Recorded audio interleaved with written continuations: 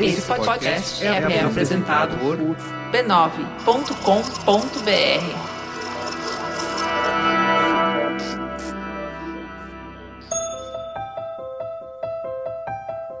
Assim, o meu processo para estudar, eu estudo sozinho também, mas eu também, às vezes, quando eu tenho dificuldades, eu pesquiso em Google e tal, vejo videoaulas. Eu também gosto muito de ler, que eu acho que a leitura é um aspecto muito importante para o futuro. Alguns sites científicos também, falando sobre algum tema que eu gosto. Seja bem-vindo ao Nada Sei, podcast do B9 em parceria com o Instituto Ayrton Senna. Aqui, a gente vai explorar novas perspectivas na jornada da educação. Eu sou Ana Paula Chongani, criadora nas redes, empresária, apresentadora e mãe. Vem caminhar comigo nessa surpreendente viagem.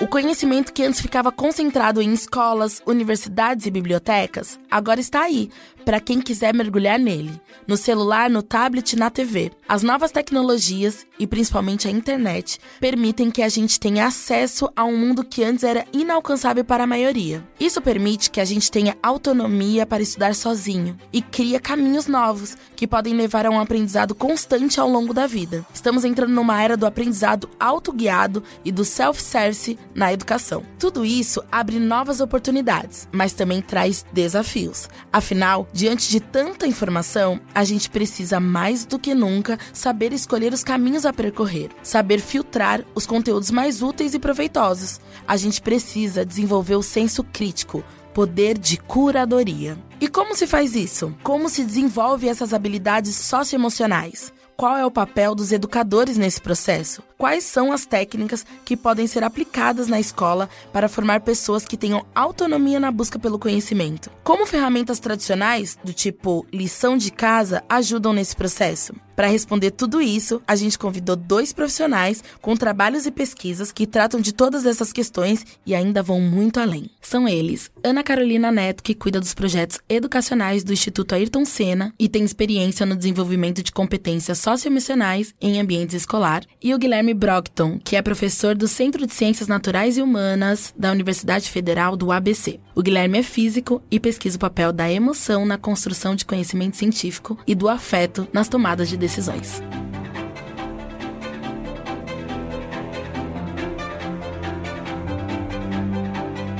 O que é estudar? A primeira coisa que eu acho que é importante perceber é o que você pensa que é o objetivo de estudar. De maneira geral, que a gente acaba vivendo numa sociedade que é super platônica, a gente acredita que tudo que a gente faz hoje não tem muito interesse, o interesse é o que virá depois, né? Então você põe o filho na pré-escola já pensando que ele vai ter um ensino médio bom, que aí ele vai ter o ensino médio bom para quê? Para ele entrar na universidade boa. Ele chega na universidade boa, né? Ou ele vai fazer o mestrado, ou ele vai fazer o doutorado, ou então ele vai arrumar um emprego. Então, é sempre para depois, né? Então, se você considera que o objetivo do estudo é para isso, a gente consegue enxergar o estudo, seja ele formal ou informal, como uma coisa utilitária. Então, eu só vou aprender aquilo que me dá a melhor posição na vida econômica e financeira, por exemplo. Agora, você pode considerar o estudar como a possibilidade de você tomar contato com um conhecimento que é construído socialmente, um conhecimento que é muito antigo e que torna a gente humano. Nenhum de nós nasce humano. E para você, Ana, o que é estudar? Depois dessa ficou difícil, né, falar o que é estudar, mas eu ia colocar de uma forma mais, né, humilde, eu diria.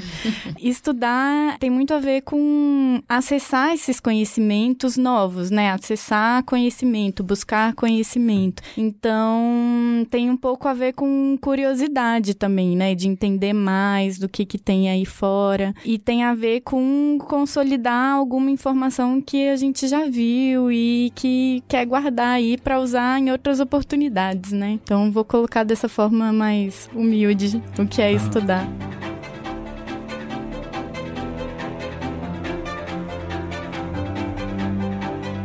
Quem estuda? Eu acho que de maneira geral todo mundo estuda. Assim, você pode dividir em estudo formal, né, que é aquele que você vai para a escola, você vai para um curso, você vai fazer um curso online, seja lá o que for, mas você pode ser o que a gente chama de informal, que por exemplo, você ouve alguma coisa que você gosta, você acha interessante, você vai querer saber um pouco mais, você vai querer entender mais sobre um assunto que não tá na escola, não tá na coisa, mas você ouviu e gostou, assim, uma revista em quadrinhos, assim, puta, cara, quem foi aquele cara ali? Eu quero saber um pouco mais sobre o universo Marvel, como é que essas histórias se ligam. E aí esse é o processo de estudar, assim, o processo de tentar entender e compreender como que o conhecimento se articula e se conecta. Então você concorda, Ana, que todos nós aqui somos eternos estudantes? Com certeza, eu ia dar um exemplo da minha vida recente também. Só nos últimos meses eu fiz um curso formal, eu fiz curso EAD curtinho, eu peguei várias leituras relacionadas a coisas de trabalho ou pessoais que eu queria aprender e também escuto podcast e eu procuro essas outras mídias, né, vídeo no YouTube, tudo isso eu uso para estudar no dia a dia mesmo. Então é isso aí, estamos sempre aprendendo e sempre estudando.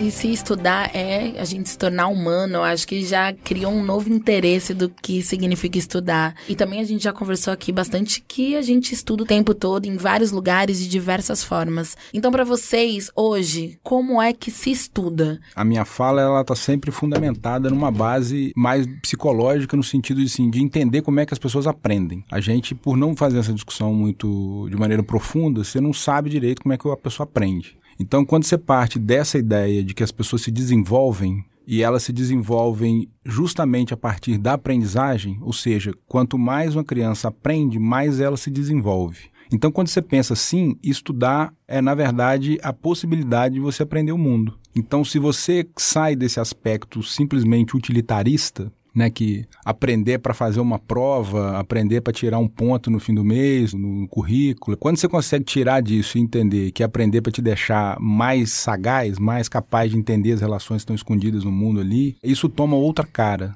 né? Então, como é que você aprende? Você vai aprender principalmente se você entender quais são os motivos daquilo ali. Você pode ter um motivo que para o sujeito, por exemplo, é passar de ano. Mas você pode ter um tipo, o mesmo aluno dentro da mesma sala que querer entender, por exemplo, por que hoje, por exemplo, as pessoas não estão tendo vergonha de ser racista, de ser machista. Então, ou seja, tem ligações sociais muito mais profundas que você só vai entender se você começar a parar para perceber isso. E isso não vai te dar ponto para nada, isso não vai te fazer passar em vestibular nenhum.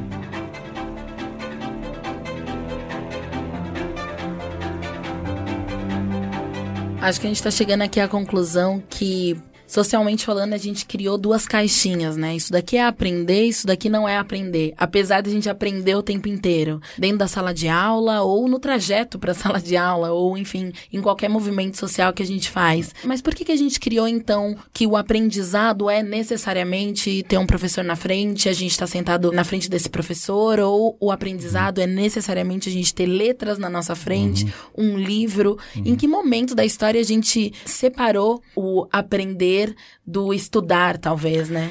Então, eu acho que são dois detalhes, assim, duas coisas que tem que pensar, né? Na sua fala é importante separar essas duas coisas. Uma coisa é quando que passou-se a achar que a escola, ou o aprender, ou o estudar, era apenas utilitário. Sim. Aí, neste momento, para que serve um poema? Ele não serve para nada, né? É o que leva agora a gente do MEC, do Ministério da Educação, a achar que não precisa ter curso de sociologia nem de filosofia, né? Que tem que ter curso de engenharia e de medicina, né? Ou seja, uma valoração à ideia de que as ciências exatas elas são mais importantes do que as ciências humanas e que ciências humanas não servem para nada, né? Essa é uma visão super equivocada do que acontece, mas está baseada nessa ideia mais utilitarista do conhecimento. Agora, a outra coisa é a necessidade de você formar um sujeito para ensinar outro. Né? Então a gente viu, você consegue traçar na história, quando o homem começou a escrever, que aí a mágica aconteceu na cultura. Porque antes você precisava só falar para o outro o que você faz. A ancestralidade era determinante. Como é que você aprendia a fazer uma pedra? Você ia perguntar como é que seu avô fazia. Quando a escrita surge, muda tudo. Porque agora aquele ali fica ali e o cara pode ler, agora o avô pode estar morto e o avô continua vivo num papel. Você passa a ter um acúmulo cultural gigantesco a partir da escrita. E o mais interessante é quando você olha para a neurociência, você vê que o papel da escrita, o papel da linguagem, faz com que o cérebro alcance as máximas possibilidades dele. Então, necessariamente, o sujeito tem que passar pelo ato da escrita se ele quiser que o cérebro dele alcance o melhor possível que ele foi talhado para ser. Existia uma fonte de conhecimento que precisava ser acessada, né? E aí, quem tinha acesso a essa fonte, então, era primeiro os professores, né? Ou primeiro os educadores, os sabidos, que acessavam algum conhecimento e que passavam, inclusive, originalmente pela fala e depois se sofisticando mais, né? Escrita também e tal. Hoje, a gente tem aí um conhecimento que está disperso e que você pode dizer que sabe ou que está aprendendo coisas utilizando várias fontes, né? Não tem mais a fonte do professor apenas para permitir que os estudantes tenham acesso a um conhecimento, né?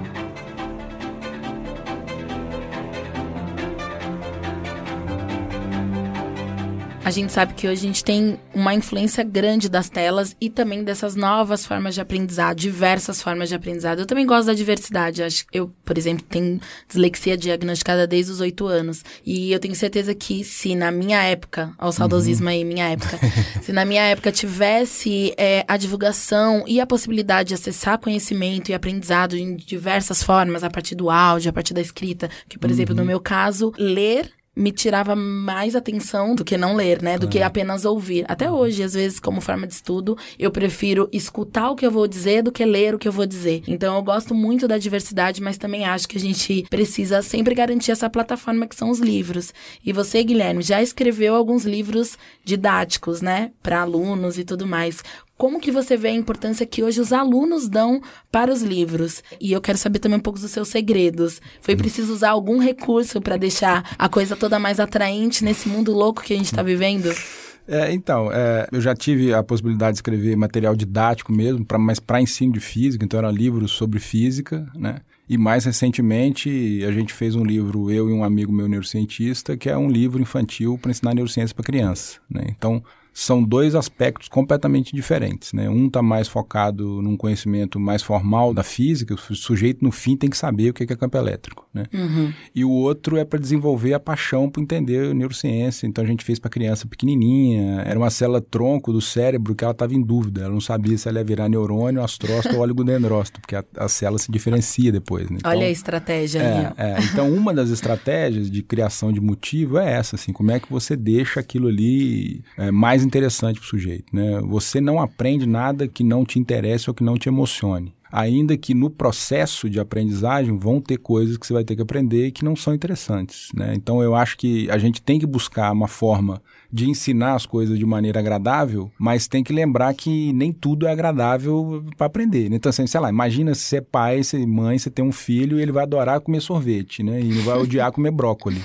Você não vai poder criar seu filho só comendo sorvete, sinto muito, senão todo mundo já sabe o que dá de errado. Estudar é a mesma coisa. Então é óbvio que a gente quer que seja um negócio mais divertido, que seja uma coisa que a emoção participa, que é o que eu faço nas minhas pesquisas, mas tem um momento ali, cara, que é sentar e tem uma dificuldade que precisa ser vencida. Né? Então, vender a ideia de, por exemplo, tudo na educação tem que ser lúdico, isso é equivocado, porque tem muito da aprendizagem que não tem nada de lúdico, né? A matemática está ali e ela é uma dificuldade, porque ela mexe mesmo com o seu senso comum. Então, mas você tem que atravessar aquilo ali, senão você não consegue andar, né? Então, para material didático, novamente a gente volta para o que eu falei no início, assim, qual que é o objetivo? Então, se o objetivo é só fazer uma apostila para passar de ano, aquilo ali o aluno vai fazer, vai decorar e depois ele não vai nem lembrar mais. Então, você pega alunos que às vezes passam na USP, em medicina, super concorrido e tal, dá 6 meses depois, não lembra de uma coisa que ele fez. Então, o objetivo daquela aprendizagem ali não era o cara entender o mundo, era ele fazer uma prova, né? Então, quando você monta um livro cujo objetivo é outro, aí as coisas mudam bastante de figura. E tem também uma questão, por exemplo, com disciplinas consideradas mais difíceis, né? Como matemática, até física, exatamente. Aprender brincando ajuda até o estudante ali achando que tá brincando, vai resolvendo ali algumas questões. Quando ele vê, ele entende que ele sabe alguma coisa que ele achava que era impossível. Então, acho que tem muito também esse papel de quebrar um pouco essas resistências e de gerar esse engajamento, falar, ai, nossa, eu também consigo. Quando vê, já tá ali mais uns passos para frente, exatamente. né? Não, a gente tá aprendendo aqui, eu tô aprendendo que se a gente mudar o objetivo, a gente vai mudar toda a estrutura desse aprendizado, né, Ana? Nossa, o objetivo. O objetivo é, tipo, a palavra central do que quer dizer aprender, né? Então, é isso, aprender para passar na prova, é aprender para passar no Enem, ou é aprender para conseguir resolver problemas que tem na sociedade todo o dia, né? Então, uma coisa que a gente vê muito, que, assim, por um lado tem essa sociedade que demanda que a gente seja cada vez mais criativo e que consiga resolver problemas que aparecem a cada dia, né? Mas isso também pode ser uma visão meio utilitarista do que é o objetivo de aprender, né? E também tem essa perspectiva de aprender para o desenvolvimento humano, né? De ser aí uma pessoa completa, que não sabe só ler um texto, mas que também consegue se relacionar com as pessoas, que também sabe reconhecer um outro indivíduo, né? E a gente está com muita falta disso hoje na sociedade, então de reconhecer, respeitar, ter empatia pelo outro. Tudo isso pode ser objetivo de aprendizagem, né? Igual conteúdo também. E a gente tradicionalmente valoriza muito mais os aprendizados de conteúdo do que esses de formar o ser humano de forma integral, né?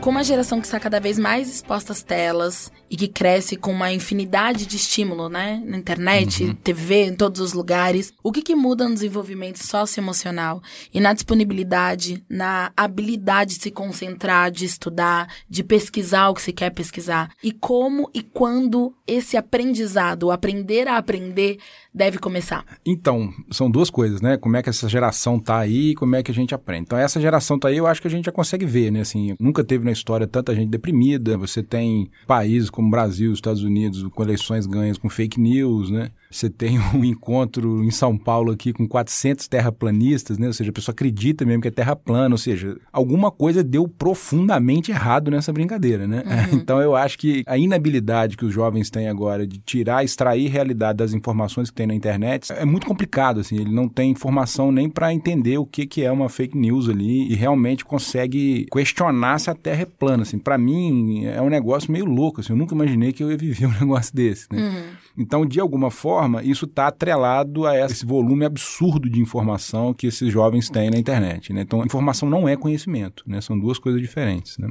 Agora, como é que você aprende a estudar? E, primeiro, isso começa desde muito pequeno, né? E nas escolas a gente não tem isso da maneira que deveria ser feita, que é justamente a autorregulação. Como é que você se autorregula? E isso é uma aprendizagem. Você aprende isso também. A gente vem da espécie humana e pela seleção natural com essa habilidade de se autorregular, mas isso precisa ser ensinado. Então, uma criança que muito pequenininha, ela não é levada a aprender que ela não pode ficar gritando por qualquer coisa, que ela precisa entender as emoções que ela está sentindo para poder entender a birra. Ela ser capaz de se autorregular é algo que vai impactar na nossa vida de adulto, né? Então, por exemplo, como que eu vou ter disciplina para estudar para alguma coisa? Aí sim, seja utilitária para passar num concurso, seja para entender o mundo mesmo. Assim, como é que eu vou parar para ler um livro de 250 páginas, né? Isso requer, de qualquer maneira, atenção focada. Você tem que colocar a sua atenção ali. E isso é um processo de autorregulação.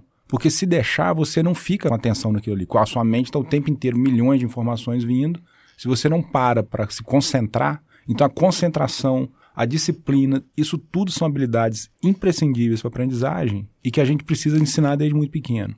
Acho que a gente agora tem essa pergunta sobre os professores, né? Como que os professores estão se organizando e organizando essas ferramentas de ensino para que a gente tenha, de fato, essa educação e esse conhecimento, essa troca de conhecimento que a gente deseja. Tem diferença? Como que a gente chega num resultado final para esse aluno? Como absorver essas ferramentas ou essas tecnologias ou o que está acontecendo em volta para ser fonte de educação? E como incluir isso no trabalho, na lição de casa, no que esse aluno vai entregar como produto final ali? Como a gente organiza esse processo? Então, assim, a gente está falando que o professor, ele tem um papel, então, que não é o papel de estar na frente da turma falando a aula inteira. E isso conecta muito bem com que estratégias que ele pode usar para ajudar os estudantes a desenvolver competências. Então, tem um conjunto aí de metodologias que são chamadas de metodologias ativas, que o professor pode usar justamente para colocar os estudantes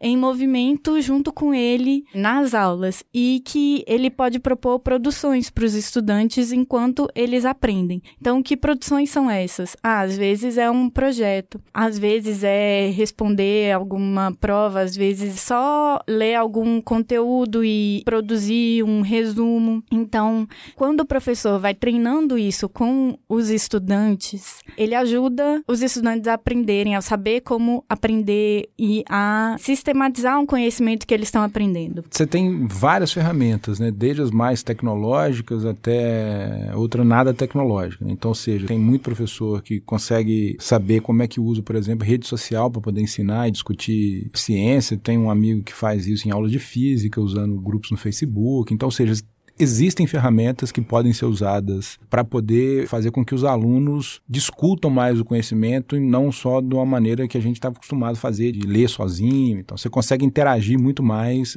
usando determinadas ferramentas, né? Mas tem estratégias mais pedagógicas que estão além da ferramenta. Né? Em que sentido, por exemplo? Quando você coloca, por exemplo, para os alunos discutirem problemas reais para serem resolvidos. Né? Essa é uma estratégia super importante e que você vê que engaja os alunos. Então, você vai discutir física, eu posso, ao invés de discutir mecânica, trazendo lá as leis de Newton muito simplesmente, eu posso fazer os alunos, por exemplo, calcularem o que significa um carro bater a 60 km por hora. Assim, qual que é o papel do limite da velocidade no trânsito. Né? Aproximar da realidade do aluno. Você coloca um problema mais próximo para eles resolverem. E aí você tem várias estratégias para serem feitas. Né? De maneira geral, o que é sempre importante, que as próprias pesquisas apontam, é a necessidade do aluno escrever. A escrita é uma coisa que ajuda a te organizar o pensamento, ela ajuda você a organizar o conhecimento. Então, toda vez que você escreve, você é capaz de reestruturar internamente aquilo que você está querendo dizer. Existem técnicas que os professores podem ensinar os alunos a aprender a aprender? Então, existem. Eu acho que talvez a mais importante tem a ver com a atenção. Ensinar o aluno a prestar atenção ou controlar a própria atenção.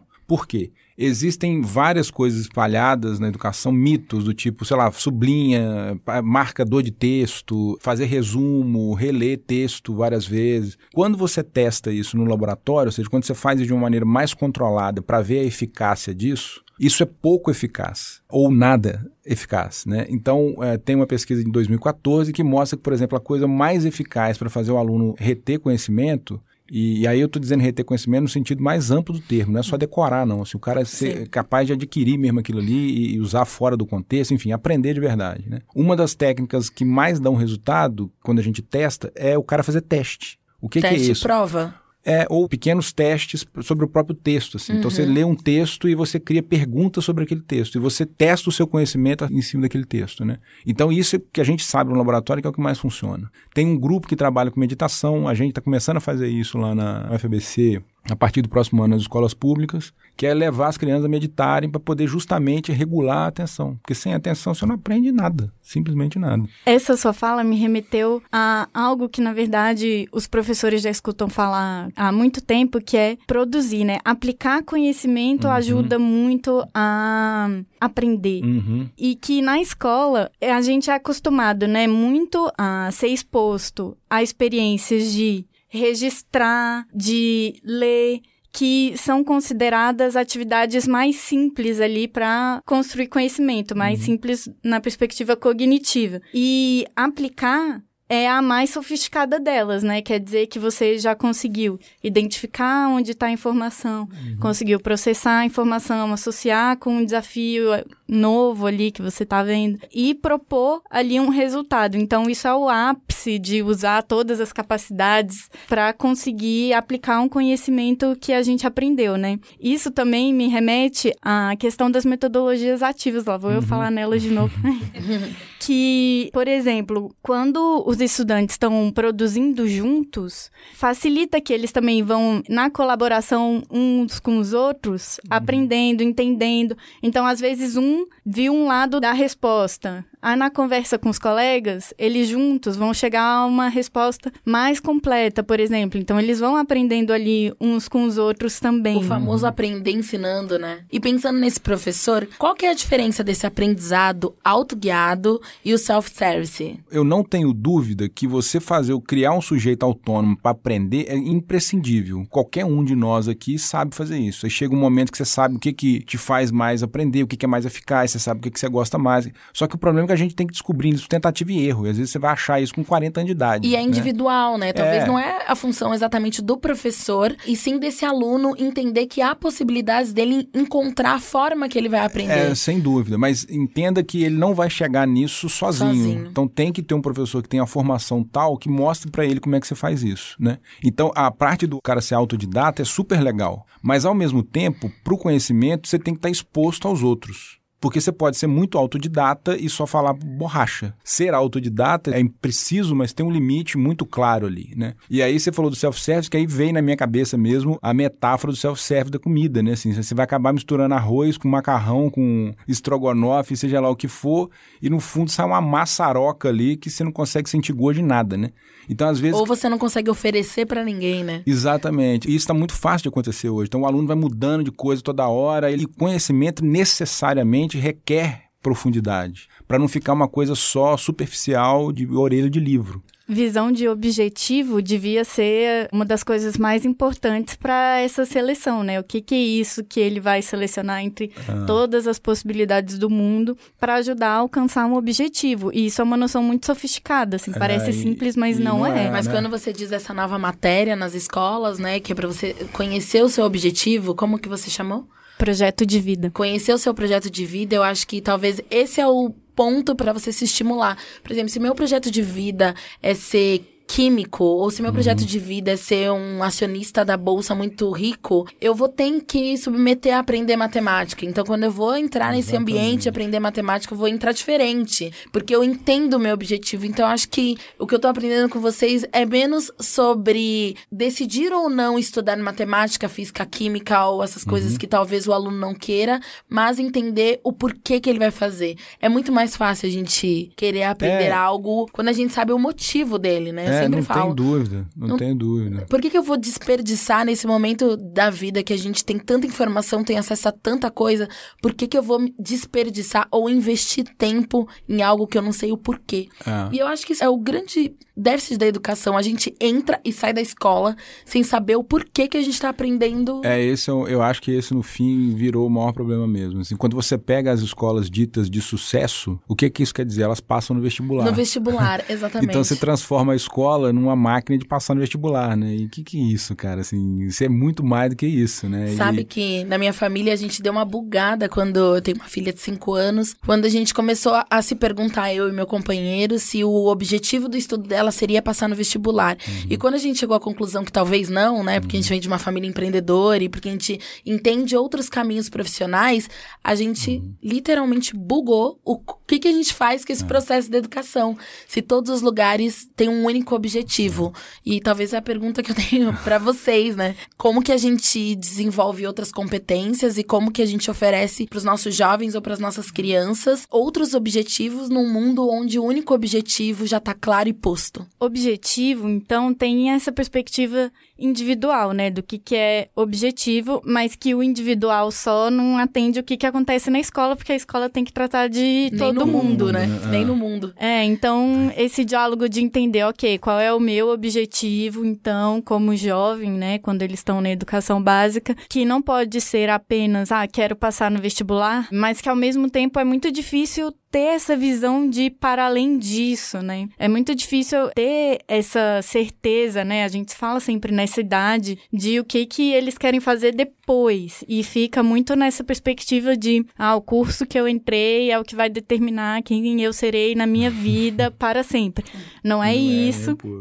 Definitivamente não. Mas que tem esse aspecto da relevância, né? De tudo bem, não vai dizer o que você vai fazer pro resto da vida, mas vai te ensinar a continuar aprendendo. Vai te ensinar a produzir coisas que vão sim te ajudar a construir depois uma carreira.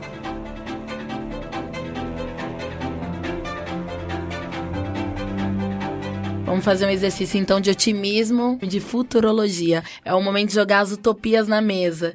O que você acha que é o caminho, o ideal para a educação, para esses professores e para esses métodos de ensino? Eu acho que a gente vai estar num lugar muito legal da educação, assim, é utopia, mas é a utopia mais velha que tem, que é o dia que a gente conseguir trazer para a escola as individualidades de cada estudante, né, que vão ser respeitadas, e que os contextos deles também sejam trazidos para uma proposta pedagógica que seja coletiva. E esse é um pulo do gato aí que Paulo Freire falava nisso, então ó, tem a história aí, gente falando disso. Nossos passos vêm de longe. Exato, mas que é uma coisa que, apesar, ainda que, né, muita gente fale sobre, é difícil ainda ver isso acontecer na escola. Então, quando a gente conseguir ter essa tranquilidade de que a escola não tem que só passar o conteúdo pronto e acabou, e que você está formando aquele indivíduo para ser alguém na sociedade que vai respeitar os outros, que vai valorizar outros elementos que não só o dinheiro, que vai entender que a gente está nesse barco junto e que vai ter que chegar lá na frente junto. Então isso envolve meio ambiente, isso envolve animais, isso envolve, né, vários elementos aí. Eu acho que a gente chegou num lugar da utopia que eu acho que é um lugar que a educação devia ajudar mais ainda a construir, né? E já que é utopia, assim, eu acho que não tem jeito, e aí é realidade mesmo, não precisa nem chegar na utopia, não. Você não tem jeito de fazer nenhuma dessas discussões que a gente faz aqui com a profissão do professor tão desvalorizada como é no Brasil, com o professor ganhando R$1.000, R$1.500 de teto, né? Então, enquanto não houver uma política pública de verdade para mexer na formação do professor, para fazer com que a carreira do professor seja financeiramente atraente, que o cara não tenha que dar 80 aulas por semana, como eu tenho amigos que dão aula de manhã, de tarde e de noite, para ganhar 1/3 do que um deputado ganha, né? Então, enquanto isso não acontecer, vai ficar tudo no mundo das ideias. Muito obrigada, Ana. Muito obrigada, Guilherme, por esse papo. Obrigada a você que está ouvindo a gente e até o próximo episódio.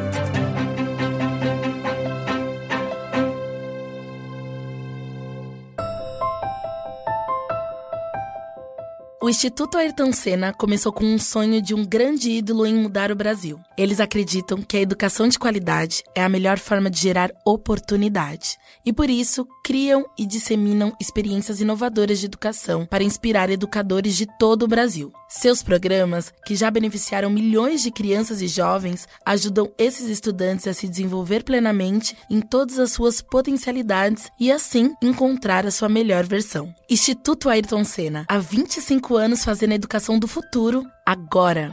Apresentadora, Ana Paula Chongani. Direção criativa, Alexandre Potashev. Roteiro, Tomás Chiaverini. Design visual, Johnny Brito. Edição, Maremoto. Gerente de projeto, Camila Maza. Negócio, Raquel Casmala. Produção executiva, Juva Lauer. Este podcast foi editado pela Maremoto.